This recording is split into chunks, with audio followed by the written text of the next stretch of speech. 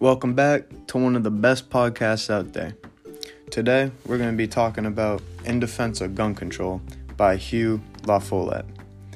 Now, Hugh breaks down one simple question of should we have gun control, and he breaks it down into three parts. 1, who should be allowed guns? 2, what guns should be open to the public? And 3, should there be regulations on the guns that are legally owned? Hugh does a good job with showing that he does believe there needs to be gun control, but he talks about how some things such as banning all guns are just way too far out of reach. Now, he breaks down both sides of the argument to explain where he's coming from.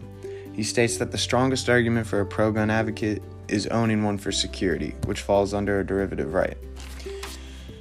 He lays out how he will tackle arguing his side. So he starts off with armchair arguments, just background information, not super well known or out front. Then in the novel he goes into rights-based arguments, where he talks about the serious right to bear arms. He thinks the serious right to bear arms is a moral question rather than a constitutional question, even though the Constitution granted this right. He thinks we should determine if there are any compelling arguments against private gun ownership. If there is, then there's the option to change the Constitution. What I like most about Hugh's ways of getting to his point is he also brings up the opposite side to the situation. In this case, the contrast would be if owning a gun was not a constitutional right, then we should determine reasons why guns should not be banned or even controlled. He states that the most pro-gun defenders would claim that it is a fundamental right. Without saying he disagrees with them, he simply says if they were to be correct, they would have the upper hand. Such calling it a fundamental right, there wouldn't be enough to show society the benefits of gun control. The people who agree that this is a fundamental right are saying they need guns to have a good life or a better life. However, even fundamental rights have restrictions, like the right to vote. It has an age restriction. So he argues it would make sense then to restrict guns in certain ways. After he lays out his argument, he then states he sees no reason why owning a gun is a fundamental right. He doesn't think owning a gun is necessary for one to flourish in life. He ends everything with empirical arguments, which are just arguments backed by data and verified by the truth. Another question that he talks in depth about is, are guns inherently dangerous? And what is the likelihood they could cause harm?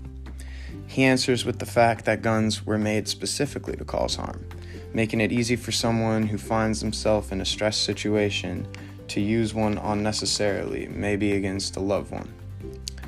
Following his beliefs on gun control, Hughes states that he finds the idea of a world without guns immensely appealing.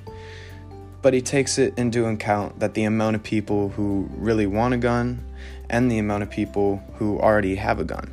And with this in mind, his perfect world with no guns just seems impossible. His way around this is to have a policy that is able to have control over a gun.